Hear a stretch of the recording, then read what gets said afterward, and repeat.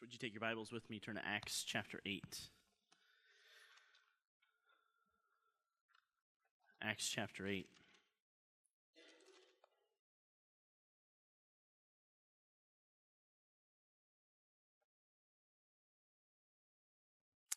Acts chapter 8.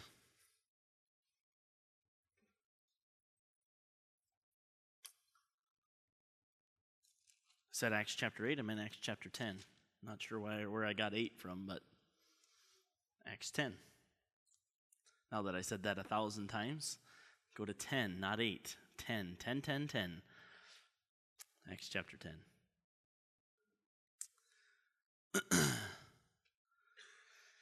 Do you ever get tired of waiting?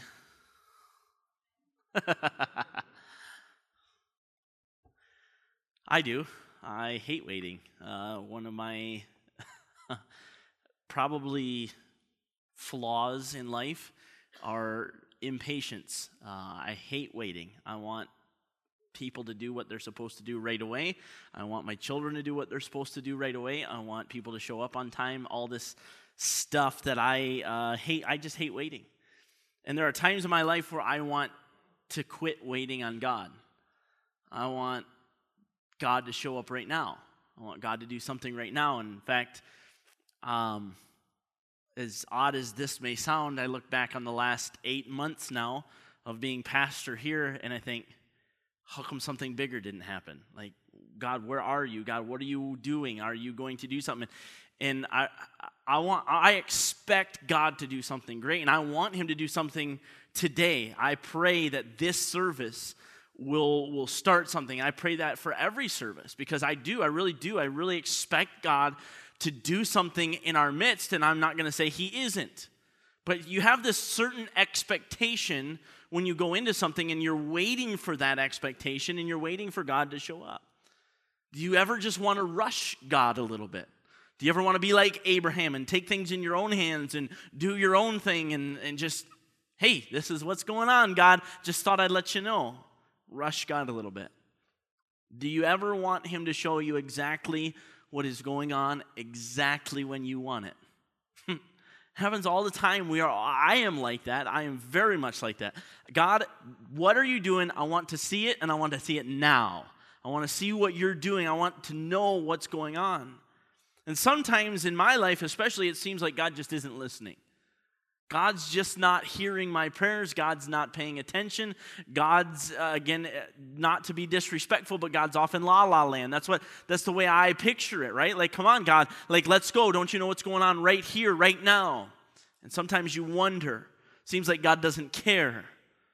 Why isn't God answering my prayers? Why isn't He doing something for me or with me? Why do I feel like I'm just going through the motions? Why do I feel like results aren't coming? And listen, we are a very results-driven society, probably more now than ever. And listen, we have analytics for all kinds of different things, and if you choose to, you can look at your browsing history, and I can tell you what you've been looking at and what you're interested in, and it's amazing what data we have, and we're results-oriented. But so often, there are times in our life where we just don't see results, where we just don't see what God is doing. We just don't understand what God is trying to accomplish in our lives, and we feel like we're just going through the motions. There are times we want to ask these questions. God, why? Why aren't you hearing me? Why aren't you listening? Where are you? There are times we just want to know. God, show me what it is that you have for me. God, show me what it is you're trying to teach me. God, just show me. In our passage here, you'll see a man by the name of Cornelius. And I can just imagine that Cornelius was one of these people. God, what in the world are you trying to do? So let's take a look at this. Acts chapter 10, look at verse 1. The Bible says there was a certain man in Caesarea called Cornelius, a centurion of the band called the Italian band. Now, understand, this is a Roman centurion. You must understand that. He is a Roman. He is of the Italian band. That's Rome. And this is all of those people that are in this part of the world. And he is in Caesarea for a reason. He's in a Roman city called Caesarea. So he is there, and he is implemented, and he is a centurion. Now, a centurion is captain over 100 men. So he's not just a little private. He is, a sergeant or a lieutenant. He is somebody that's a little bit better. He's a centurion, okay? So he was, look at verse 2. Notice he was a devout man, one that feared God with all his house, which gave much alms to the people and prayed to God always. He saw in a vision, evidently, about the 9th hour of the day, an angel of God coming into him and saying unto him, Cornelius.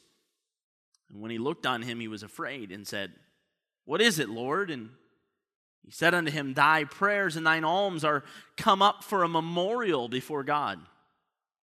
And now, send men to Joppa. Remember, there's a man there, and call for one Simon, whose surname is Peter. So call for Simon Peter. He lodgeth with one, a Simon, a tanner, whose house is by the seaside. He shall tell thee what thou oughtest to do. And when the angel which spake unto Cornelius was departed, he called 2 of his household servants and a devout soldier of them that waited on him continually. And when he had declared all these things unto them, he sent them to Joppa. I want to preach to you a message that I've entitled The Reason for Faithfulness. The reason for faithfulness. Before I do that, let's have a word of prayer. Father, thank you so much for all you've done for us. Father, we really do have so much to be thankful for. And Father, if we are too comfortable where we're just sitting and doing nothing, would you please help us? Would you please shake us up a little bit? Would you please help us to see the reason behind it all? Would you help us to understand what our life means in this world and to you? And Father, I just pray that your will would be done in our lives. Thank you so much for dying on the cross for our sins. We don't deserve your love. But Father, we will take that, and Father, I pray that we would use that and keep that as our central focus. We love you so much. In Jesus' name, amen. The reason for faithfulness. Now, what you need to understand is this entire story that we will end up taking a look at, but you'll go all the way through Acts chapter 10, and you will see the entire story. What's going to happen is Cornelius goes to call upon Peter. Peter is in a trance, the Bible says, and he begins to see a vision. And we'll see in a little bit, I don't want to give it all away, but he sees a sheet coming down with all kinds of different animals on it, unclean animals. And God says, Rise, Peter, kill and eat. Peter says, Oh, no, in typical Peter fashion. Says, Oh, no, Lord, nothing unclean has ever touched these lips. I'm not going to do it. And this happens 3 times. God comes down and says, Hey, Peter, arise and eat, kill and eat. Peter says, No.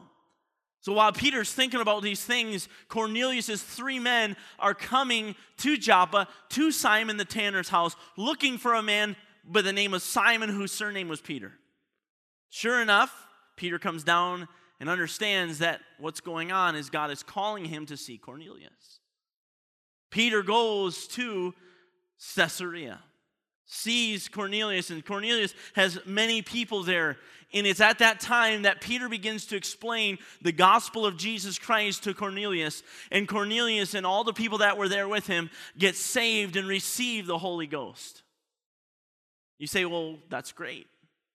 But what's the big deal? What's the reason for this? You see, the reason is that from the time the world began up until this point, the only way that you could be a quote-unquote child of God was to become a Jew. It's the only way you could do it. You had to become a part of the Jewish religion. You had to be a Jewish proselyte.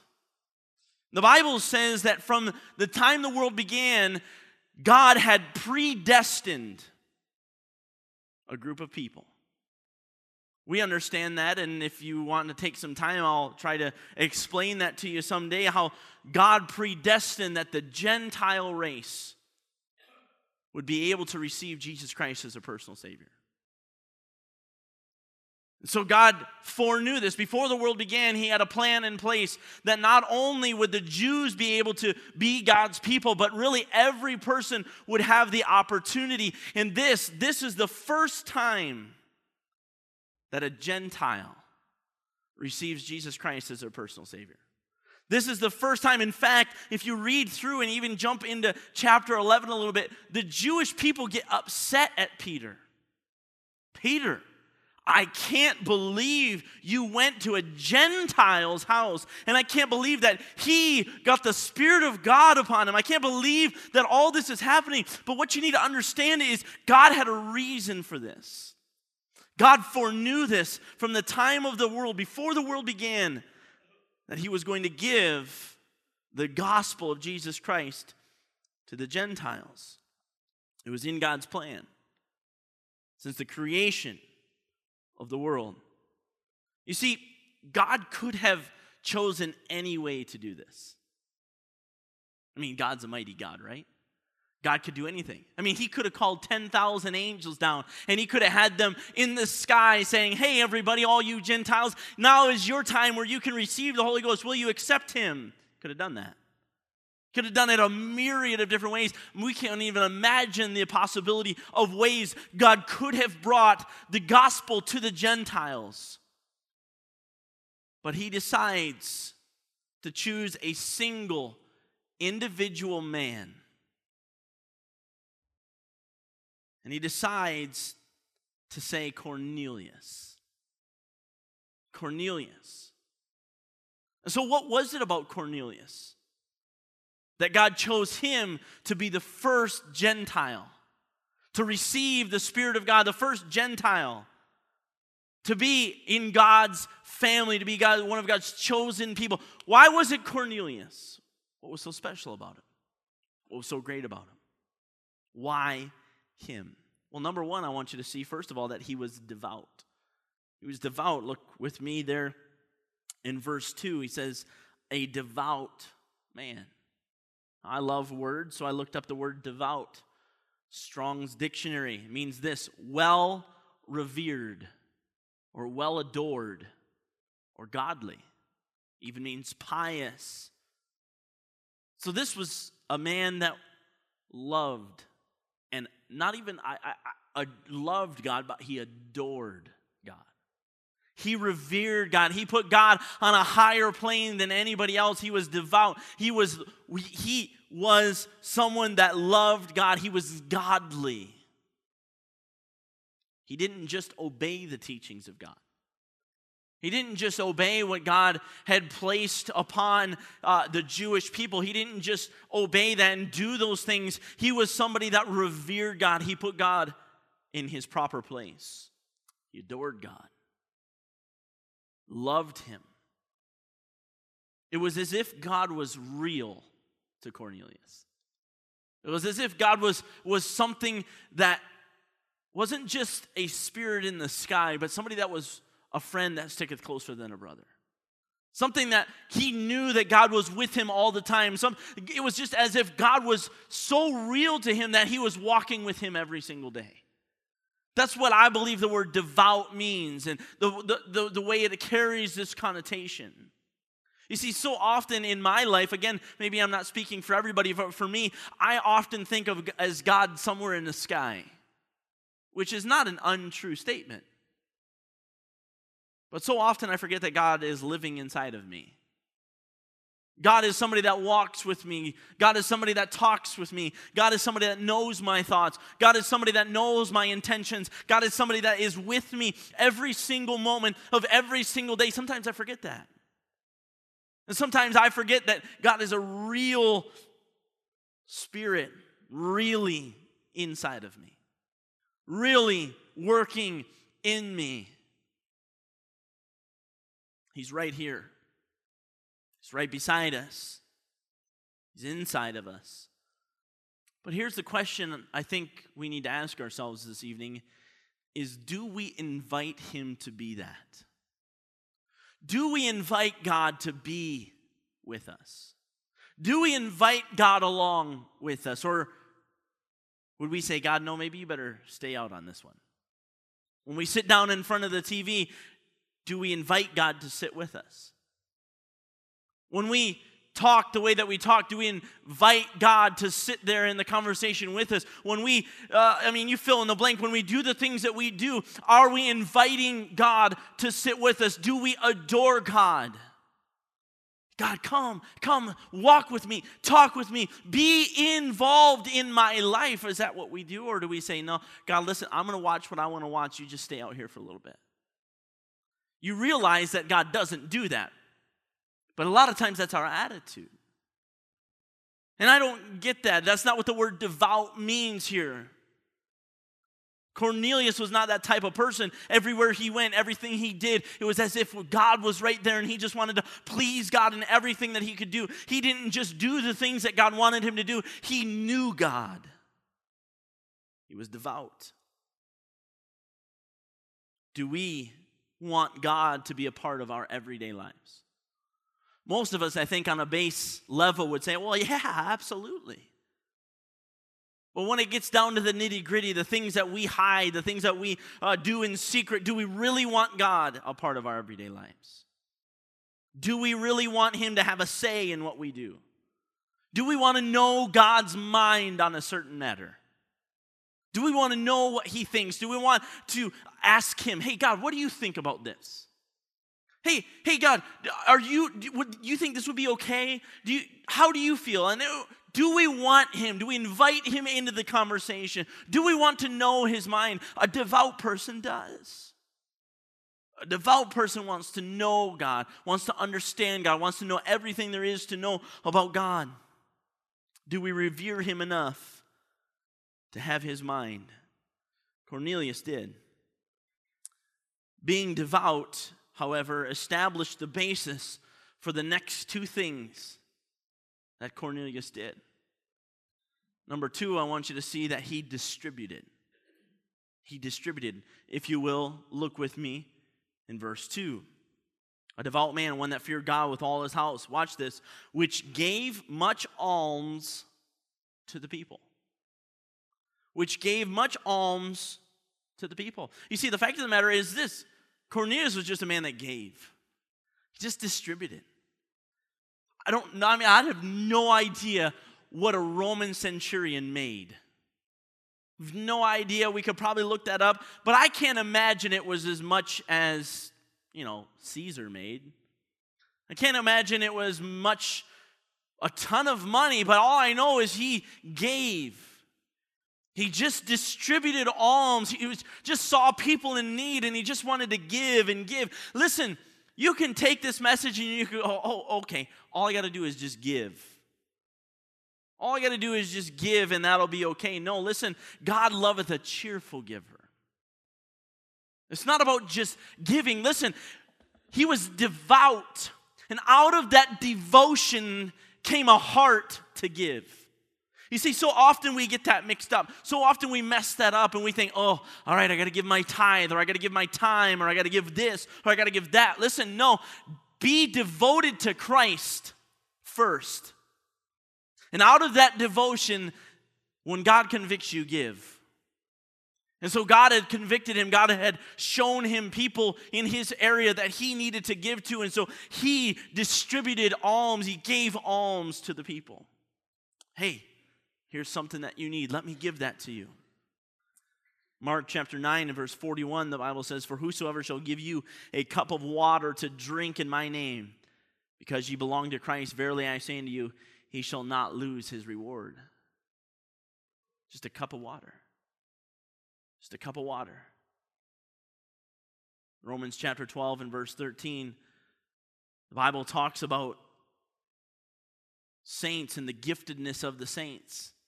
One of the requirements is that we need to distribute to the necessity of the saints, given to hospitality. Those are the things that we need to do. We need to distribute to the necessity of the saints. Listen, every single one of us in here tonight has a need. And obviously the story of Cornelius is talking literally about money, alms. He gave money. I have no idea what some of us make, but I know most of us have extra. Most of us have things that we could give. When we see somebody that has a need, we could give to that. We could help with that. We could, when the church has needs, listen, we have needs all the time. Listen, when God convicts you about something, don't hold back. Give. Distribute to the necessity of the saints. It doesn't take you very long to look around to find needs. Take your eyes off of yourself for just a few seconds and you begin to see other people's needs. I want to take you to a passage of Scripture with me, if you would. 1 John chapter 3. Keep your finger there in Acts. We'll come back. 1 John chapter 3.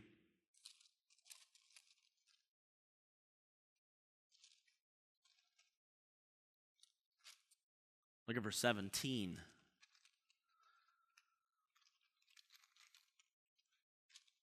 1 John chapter 3 and verse 17. The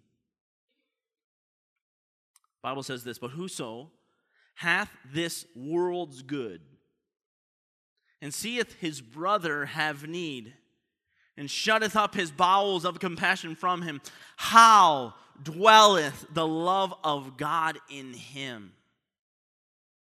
I see that somebody has a need. I can fulfill that need, and I just go, no, not happening. And I shut up that bowels of compassion. How dwelleth the love of God in you? It doesn't stop there. It says, "My little children, let us not love in word, neither in tongue, but in deed and in truth." You see, it's one thing for me to say, "I love you" to my wife. It's one thing for me to say, "I love you" to my children. Listen, it's even one thing for me to stand up here and say, "I love you" to you folks. But listen, don't love in just word, but in deed and in truth. You see, this man, Cornelius, not only loved the Lord his God with all his heart, all his soul, and all his mind, but you know what else he did? He loved his neighbor as himself. He began looking around and seeing people that had needs, and he allowed his bowels of mercy to act. Verse 19 of 1 John chapter 3, the Bible says, "And hereby we know that we are of the truth, and shall assure our hearts before him." We know that we are of the truth if we are giving in that manner. If we are providing the necessity, if we're giving to people, if we're helping people, we're doing these things. Listen, there are times in our lives where we just need to distribute. We just need to give. And you might say, "Well, listen, I don't have a lot of money. I don't have a lot of things. I don't have a lot that I can give." Listen, God will tell you what to give. I hate it when he does that. I hate it. Because this has often happened to me. Somebody will give us a gift card. And I will immediately, God will touch my heart and say, "Listen, you don't really need that. Somebody else needs that." And it's as if it just passes from my hands to another. And my first thought is, "Oh, cool, we get to go out to eat." And then I'm like, Listen, it's like that for me. It doesn't happen all the time. There are other things that God touches my heart on. Listen, God will speak to you. God will show you. God will help you. But listen, be devout. Understand, I want to love God, and out of the love for God, I want to love others. He was devout. He distributed, and I could not find a D word for this next one. Look with me again in verse 2. At the end of the passage, it says, "And prayed to God always." Very simply, just prayed. Prayed. You know, we often think that praying to God is something that helps us get what we want. Over the last several years, I've decided and realized that that's not really the case. Because praying often does not ever give me what I want. Again, that's kind of frustrating. Because, I think I know what's best for me. I really do. I'm dead honest. I really think I know what's best for me. But the more I pray for that thing, and the more I ask God for his will, and I beg God, show me exactly what you want. If this is not your will, then so be it. Show me what your will is. And God begins to show me. that what I had planned for myself is nowhere near what he had planned for me. You go back to the story of Jesus in the Garden of Gethsemane, begging God, let this cup pass from me. Because this is what I want. I don't want to go through this particular situation, but nevertheless, not as I will, but as thou wilt. You see, he just prayed to God always. Prayer is not to change God's mind, but to change our mind to fit with God's. It's to change our heart. It's to knit our heart together with God. Prayer is not to change the mind of God. Prayer is not to get what we want. But prayer is to help us become closer to Christ. And so I can't help but picture Cornelius on his knees, begging God, God, show me your will. I could just imagine him maybe like Daniel 3 times a day. I don't know if he opened his window. We really don't know. I can just imagine. I'm just picturing it. But Cornelius, pray to God always. Just constantly. Prayed without ceasing. Prayed without ceasing. And I can just imagine his love for Christ growing and growing and growing.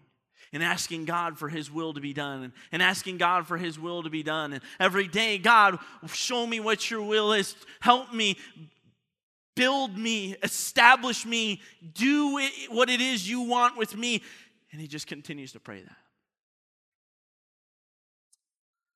Now, I want you to picture this with me.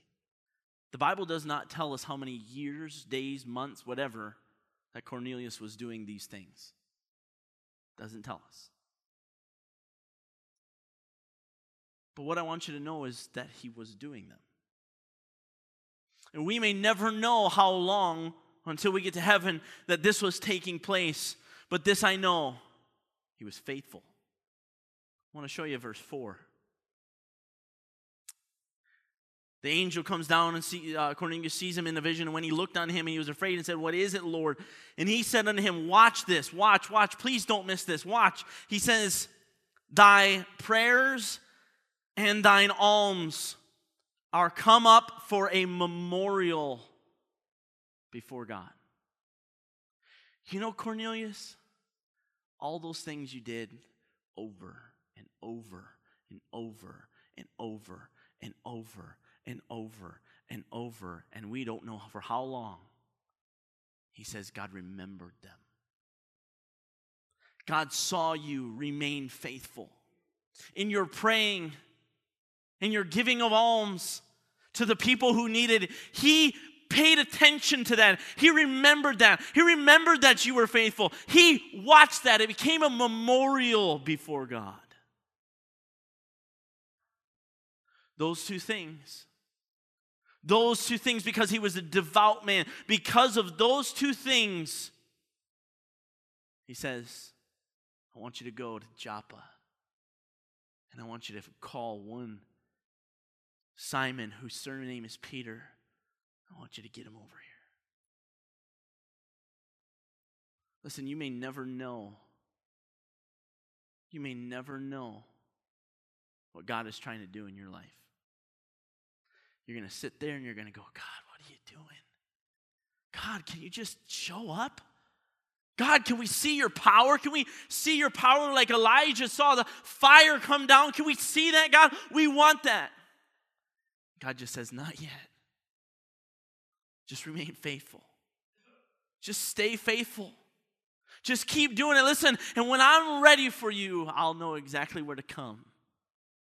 I'll remember you. Remember what you've done. See, Cornelius just did what he knew was right to do. See, it's so often easy for us when we don't get what we want to be distracted. Do our own thing. Well, that's not working. Let's try something else. Not Cornelius. He's devout. Loved God. Prayed to God always and just kept giving. Cornelius was, I believe this, a vessel that God wanted to use. want you to go to Second Timothy with me. Chapter 2.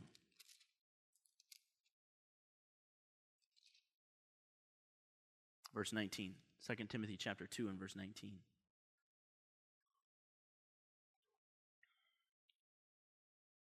Second Timothy 2 and verse 19. The Bible says, "Nevertheless, the foundation of God standeth sure, having this seal. The Lord knoweth them that are his. And let every one that nameth the name of Christ depart from iniquity." Verse 20, "But in a great house there are not only vessels of gold and of silver, but also of wood and of earth. Some to honor, some to dishonor. If a man therefore purge himself from these, he shall be a vessel unto honor, sanctified, and meet for the master's use." Watch this. "And" what? "Prepared unto every good work." You know what I believe? God's just preparing us. This is a hard message for me to preach because I genuinely want to see God work in a powerful way. And I've said this before and I'll say it again. But God's not looking for someone to have his power. He already gave that to someone. Satan. Satan had almost as much power as God had. In our minds, he was second in command. God gave him that power. You know what happened? Satan tried to overtake God with it. So God's not looking for another one of those. He wants somebody that he knows, that is proven, that is tested, that is tried, that is ready to have the power of God on their lives. Look at David. David did not automatically receive the power of God. David did not automatically just become king as Saul did. Saul was anointed king. He just became king, and look what happened to him. Power got to his head. But David was hunted like a dog. He had to go through some major things, but you know what he did? He just stayed faithful to God. And before you know it, one tribe is putting him up as king. A few years later, the rest of Israel comes to him and says, "Listen, we realize that you are the king. And God has placed you in this position. And now David is doing something spectacular, and he's a man after God's own heart." God's looking for faithfulness. Sometimes we think we can just live the way that we want to live. And God will come down, and he will just use us mightily. But the fact of the matter is this: God uses those who are faithful to him. So listen, feel free. God has given you the ability, the free will to go do whatever you want. To watch, talk however you want. But if you're desperately wanting God, if you want to see him, if you want to see him do something, if you want to see God do something spectacular with your life, then just be faithful. God is looking for faith, not fiction. God is looking for faith, not fiction. He's looking for somebody that's faithful, that has their trust in him. Not somebody who's fake. Not somebody who just can put a show on. Somebody that's true, that's real. He wants that type of person. You know how I know that? Look throughout the Bible. Take your time. Give you one example. Mary.